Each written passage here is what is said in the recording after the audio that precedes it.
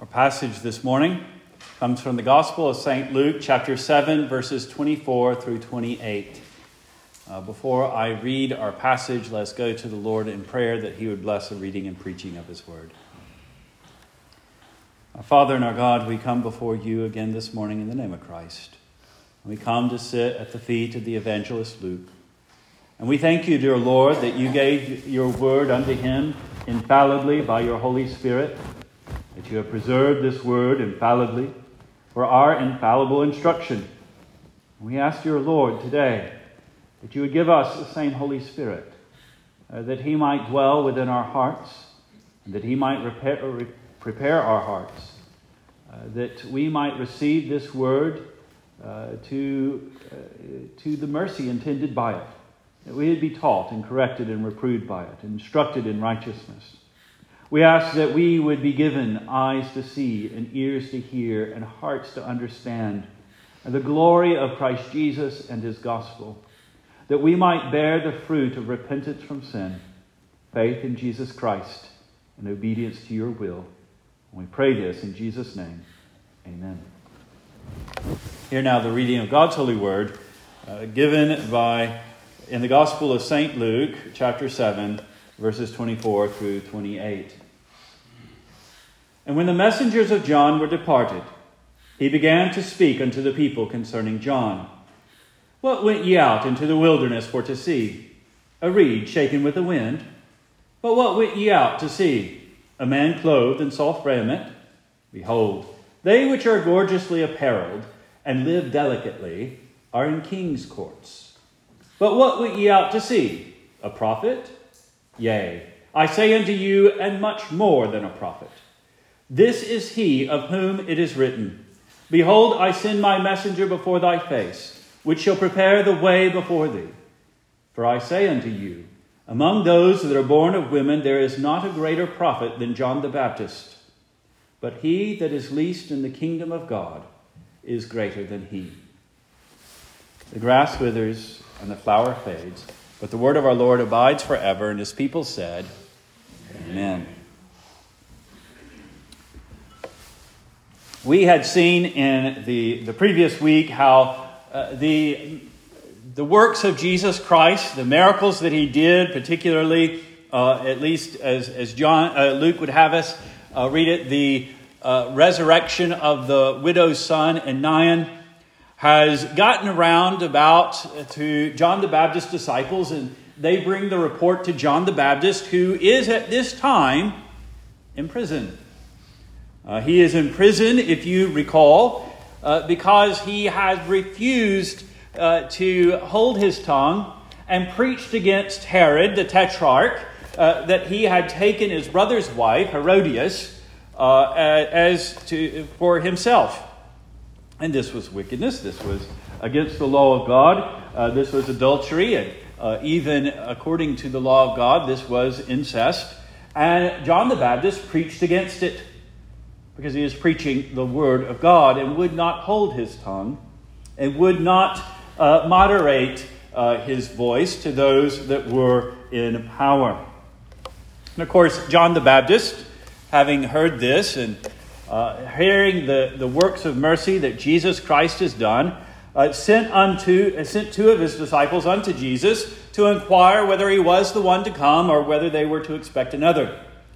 Not so much because he doubted, because if he doubted, he would not inquire to Jesus Christ himself, but would have inquired unto God.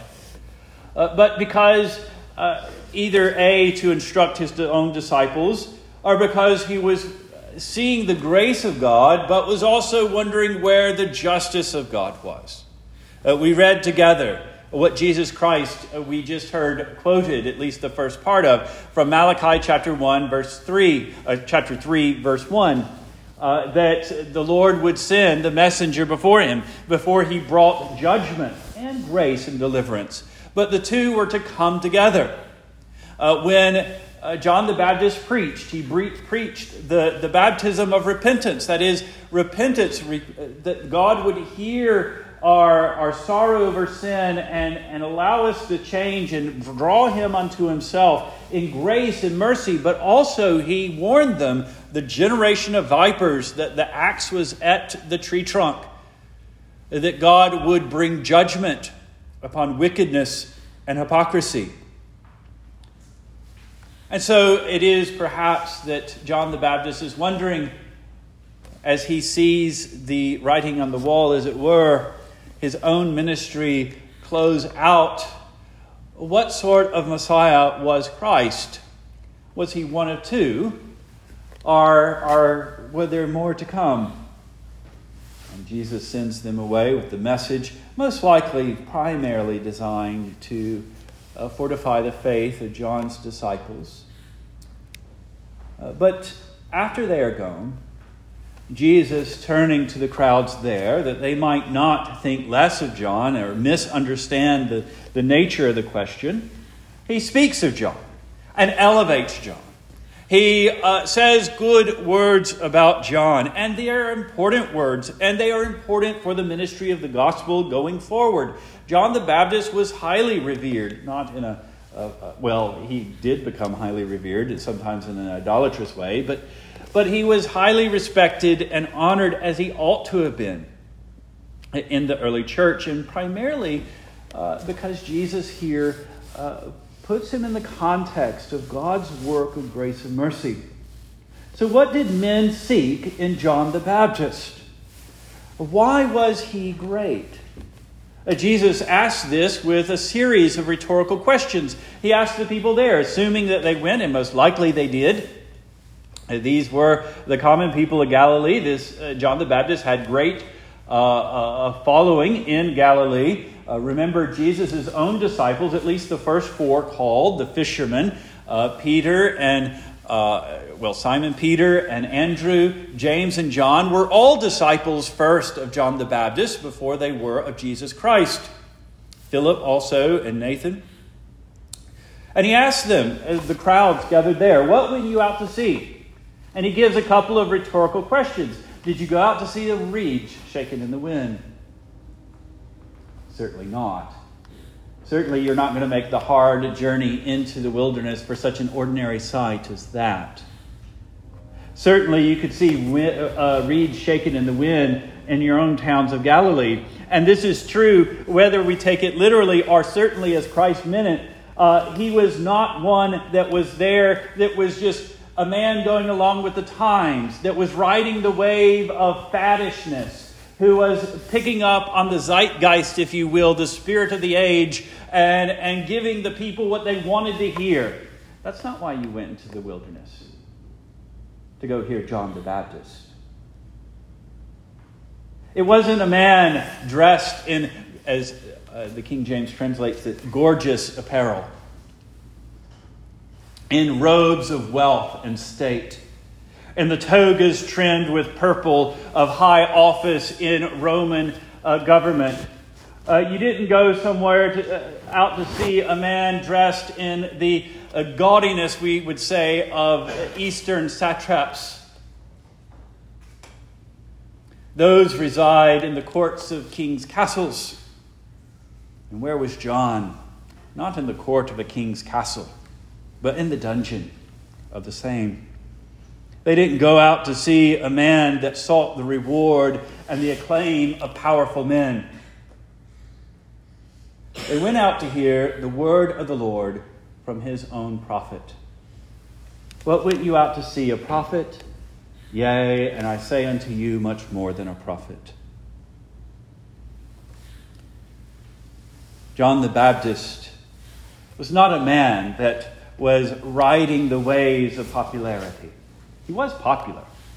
And we ought not to forget that there was a work of grace to be done. Sometimes we set ourselves against the world and we underline the powerfulness and deceptiveness of sin to such an extent that we forget also that the grace of God really does work. That there really are people that are claimed by the grace of God and the sheep are brought in. We don't have to have an overly negative view of mankind in the face of the grace of God.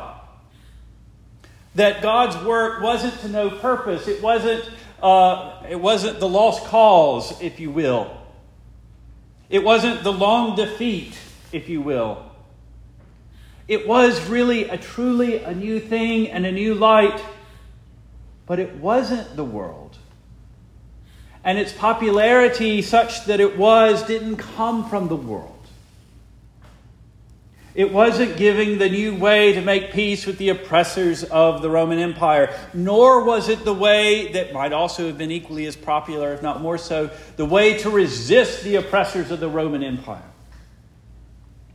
It wasn't the way of getting in good with the powers that be. People didn't go to be patted on the back by their political betters, by their financial betters, or by their religious betters. Even the scribes and the Pharisees and the Sanhedrin, when they considered John the Baptist, they at best held their peace. They thought it was, well, that was a good thing for the masses, the hoi polloi, the riffraff, to go get a little bit of fundamentalist religion from John the Baptist, and we could stay here with our erudite contemplations. Because when they did go out, John pointed to them and warned them, "Who warned you to flee from the wrath to come, you nest of vipers?" When they did come, he didn't seek their favor. He didn't seek their compliance. He had already the favor of God. It was for them to come and repent. Not to follow John, but follow God that John followed.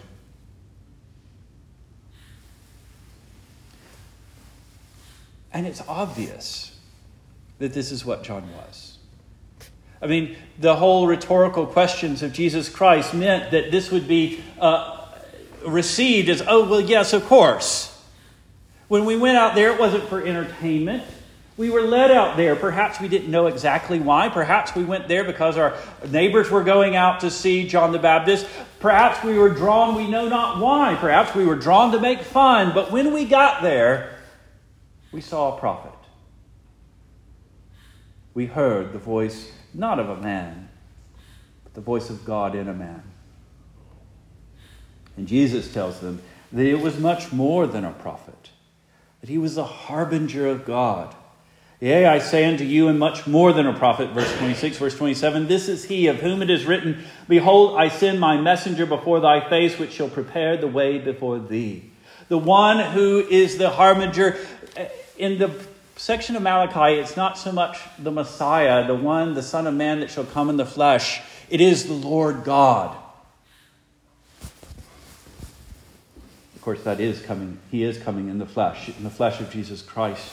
If you look, and just a reminder of what we read earlier before, Behold, I send my messenger, Malachi 3:1, and he shall prepare the way before me. And the Lord whom you seek shall suddenly come to his temple, even the messenger of the covenant whom ye delight in. Behold, he shall come, saith the Lord of hosts. But who may abide the day of his coming? And he gives that list of judgments that shall be. And he says, lids up with verse 6, For I am the Lord, I change not, and therefore ye sons of Jacob are not consumed.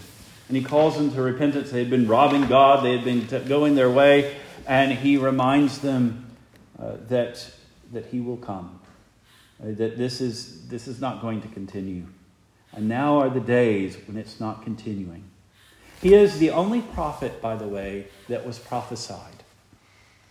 That his ministry is of such importance that it was foretold. Elijah was not foretold. Elisha was not foretold. Isaiah was not foretold. Jonah was not foretold. Jeremiah was not foretold. Ezekiel not foretold. Hosea, Joel, etc., not foretold. But John the Baptist was.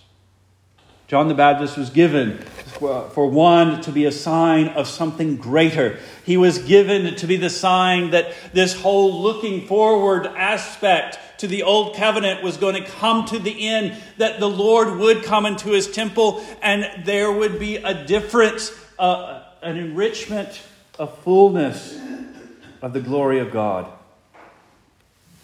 Where his greatness lie in his preparing us for Jesus Christ. His greatness is ushering in Christ himself and his gospel.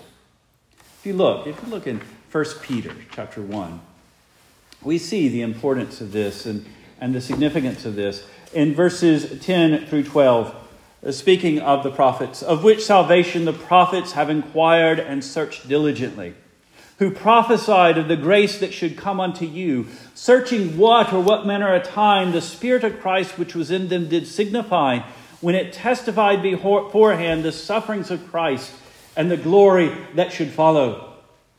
And however they searched or whatever, they had to look forward to a time past their time. And John the Baptist is the only one that could ask the Christ himself. Unto whom was it revealed that not unto themselves, but unto us they did minister the things which are now reported unto you by them that have preached the gospel unto you with the Holy Spirit sent down from heaven, which things the angels themselves desired to look into.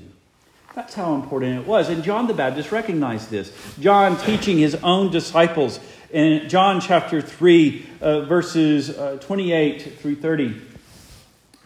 Says, you yourselves, after his disciples come to him, this perhaps before his imprisonment, at the initial popularity of Jesus Christ, John is saying, you yourselves bear witness that I said, I am not the Christ, but that I am sent before him.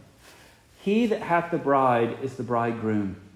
But the friend of the bridegroom, which John makes himself, which standeth and heareth him, rejoices greatly because of the bridegroom's voice. This, therefore, my joy is fulfilled. He must increase, but I must decrease. And indeed, John exits the scene long before Christ completes that work that Christ came to do in his sacrifice, and therefore reigns in heaven in judgment through the resurrection. So this is that greater prophet. But Jesus doesn't just say that.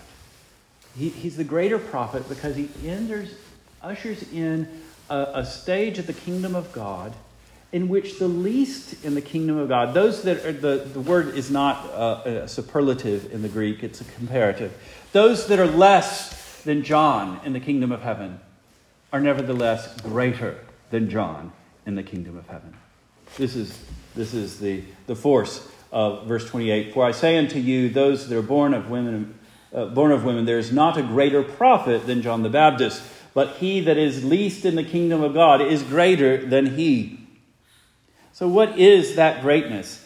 How is it that now, and this is part of his greatness that he ushered in this now, how is it that now in the kingdom of God, the least are greater than John the Baptist? It's not greater in faithfulness and trust in the Lord. John the Baptist, if he doubted at all, when he did so, he resolved his doubt not by searching elsewhere, but by searching Christ Jesus himself. He showed his faith. I don't understand what's going on. Are you the one coming, or do we look for another? He didn't go to ask somebody else. He went to the Lord God. And we see Jesus' own testimony about him. He was not a reed shaken in the wind. He was not one that sought the approval and the reward and the riches of men. It isn't so much that John is less than we are in his faithfulness and his trust in the Lord. This is a man that gave his life to the Lord. This is not the greatness that Jesus is speaking of.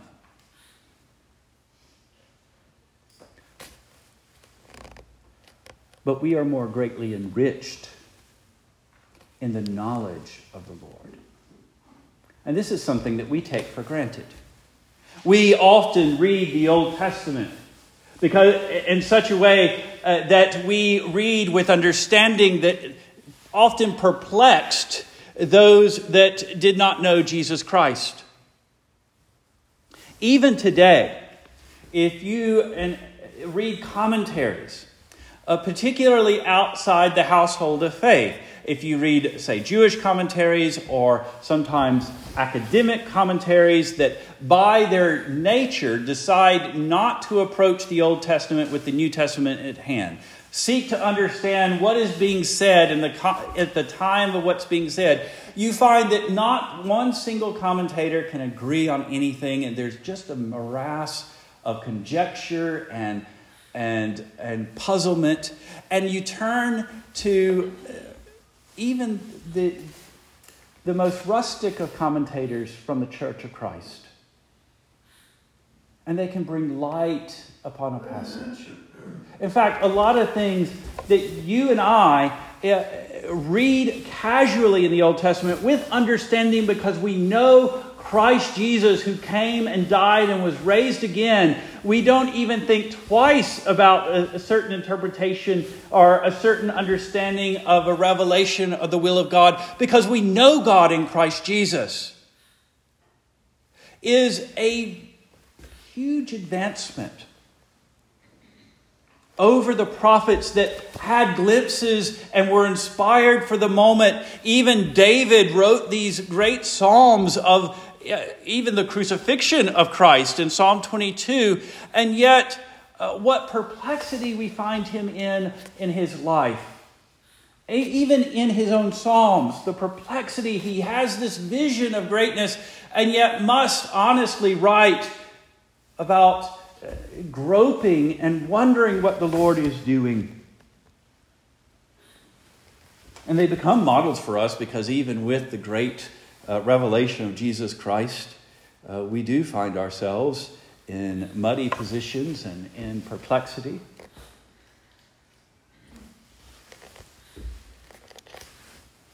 But one of the differences is, and one of the great differences is, that John the Baptist looked to the crucifixion of Christ Jesus. He looked to the resurrection of Christ Jesus, perhaps not even understanding that there would be a crucifixion and resurrection. Understanding that this was the man of sorrows that would take upon himself sin, but how he knew not. That this was the man of sorrows that would be cut off without a seed, without offspring, and yet shall be raised to see his generation, to see his inheritance, to see a vast nations under him. How is that? Isaiah 53 is contradictory without Jesus Christ. But in Jesus Christ, it all falls gently down together. All the newness of the victories of Jesus Christ are proclaimed by even the least of the heralds of the gospel in a way with more power than John the Baptist could as the greatest of the prophets. Turn to 2 Corinthians chapter 5. This is not Paul commenting on this dialogue, but it could serve as a commentary. 2 Corinthians chapter 5, verse 17. Therefore, if any man be in Christ Jesus, he is a new creature. Old things are passed away. Behold, all things are become new. And all things are of God, who hath reconciled us to himself by Jesus Christ, and hath given to us the ministry of reconciliation. To wit, that God was in Christ, reconciling the world unto himself, not imputing their trespasses unto them, and hath committed unto us the word of reconciliation. Now then, we are ambassadors for Christ, as though God did beseech you by us. We pray you in Christ's stead to be ye reconciled to God.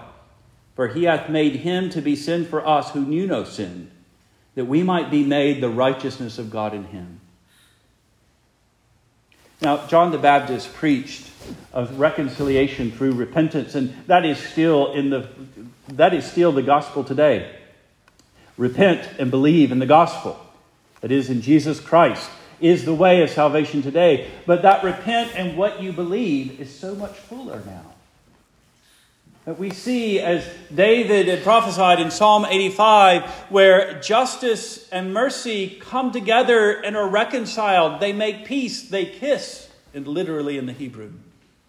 That God can be just, not forgiving any sin, not letting any sin go unpunished, and yet be merciful to sinners. How is that? There's a Lamb that bore the sins of his people. That he who is innocent and is very God from all eternity took upon himself to be made sin for us, that we might be made righteous in him. So the New Testament heralds give full the victory of God in Christ. Give full the grace and the judgment of God in Jesus Christ in a way that John the Baptist had to look to, had to be informed of, but could not see. This was the greatness of the ministry of John the Baptist. But what about today? Because we don't go out to the wilderness to hear John the Baptist preach. He has died. His head was chopped off. He was buried. And that was the death of John the Baptist. But what do you gather here to hear? Do you come to hear someone moved by the times, to blow with the wind? Or do you come to hear someone with ambition in the world, to be approved of men? I hope not, and I hope that that's not my motive. You come to hear the Lord speak through the minister of his word. Now, whether that's done by the minister of his word or not, that is what you ought to be coming to hear. You ought not to be taking time out of your week together just to hear what the latest fad is. You ought not to be giving this day that is to be holy unto the Lord to hear somebody seek the approval of men or of powerful people. This is why the qualifications of the ministry are what they are. That you have to be apt to teach. It's a true saying, 1 Timothy 3. If a man desire the office of a bishop, he desireth a good work. A bishop then must be blameless, the husband of one wife, vigilant, sober, of good behavior, given to hospitality and apt to teach, not given to wine, nor striker, nor greedy of filthy lucre, but patient, not a brawler, not covetous, one that ruleth well his own house, having his children in subjection with all gravity. For if a man know not how to rule his own house, how shall he take care of the church of God? Not a novice, lest being lifted up with pride, he fall into the condemnation of the devil. Moreover, he must have a good report of them that are without, lest he fall into reproach and snare of the devil. These are the things that make for someone who is sober and vigilant and serious about his work. You come to hear one who has a greater message than John. You come to hear the one that is beseeching you to be reconciled to the one who became sin for you, that you might be made righteous in Christ Jesus. That's what we do here. That's why we gather here. It's not for a lecture. It's for the word of God to be heard, to be proclaimed. You come to hear not a prophet, not even the greatest of prophets. You come to hear the herald of the gospel of Jesus Christ. And therefore, you ought take heed to what you hear. We read earlier from 1 Peter that they were searching diligently, that the angels desired to search into them. And obviously, he's proclaiming it now. So we pick up where we left off in 1 Peter, chapter 1, verse 13 through 21. Wherefore, now that the gospel is preached unto you, gird up the loins of your mind. Be sober and hope to the end for the grace that is to be brought unto you at the revelation of Jesus Christ. As obedient children, not fashioning yourselves according to the former lust in your ignorance, but as he which hath called you is holy, so be ye holy in all manner of conversation. Because it is written, be ye holy, for I am holy. And if you call upon the Father, who without respect of persons judgeth according to every man's work, pass the time of your sojourning here in fear. For as much as ye know that you were not redeemed with corruptible things, like silver or gold, from your vain conversation received by the traditions from your fathers, but with the precious blood of Christ, as of a lamb without blemish and without spot, who verily was foreordained before the foundation of the world, but was manifest in these last times for you, who by him do believe in God, that raised him up from the dead, and gave him glory, that your faith and hope might be in God. You see, the power that Peter has, that he can go from just what all prophets did, behave, be holy, for the Lord God is holy, to the great power of holiness, the victory of Jesus Christ over death and the cross and over sin. We have to take heed that we hear with joy, that we come to hear, that we come to listen to what is said and to obey what is said. Not to obey your pastor as the pastor, but to obey the word of God as it is proclaimed from God. The humble justify God, declare God to be just in their obedience. We'll look at this next week more clearly.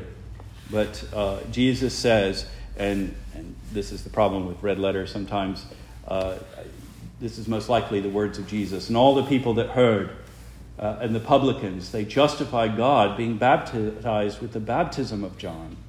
But the Pharisees and lawyers rejected the counsel of God against themselves, being not baptized of him.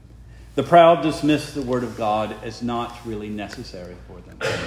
There are those that will gather to hear the gospel proclaimed and will be like the scribes and the Pharisees being warned of John, to scoff at the warning, to scoff at them being called sinners, to scoff at it because we are not nearly as bad as, that person over there, or that person over there, or my cousin back there. But God doesn't grade on the curve. His holiness is what is violated by our hearts. But he has given us the solution. He has given us the grace and the mercy in Jesus Christ, who is the Lamb of God which tooketh away the sins of the world, and has been raised up that we might have joy. And that is a greater message than any of the prophets of the Old Testament had. It is the fullness of their message. Not that they preached something different, but that they did not have the whole. That they were preparing. And now we have the fullness of the glory of God in Christ Jesus. And we should rejoice. And we shall not take it for granted. And we should give ourselves to take heed to Christ Jesus. Our Father and our God, we come before you this morning in the name of Christ. And we ask, dear Lord, that we would not be like reeds shaken in the wind, moved to and fro by every vain thought of men or every vain desire. Nor will we covet that which you have not given us, and the vain riches of the world that cannot satisfy. But we ask that you would give us to stand firm upon your gospel and to look upon Jesus Christ, the rock on whom we are built. And we ask in his name that you would deliver us from sin and deliver us from the wicked one and deliver us into the glory of your kingdom. In Jesus' name we pray. Amen.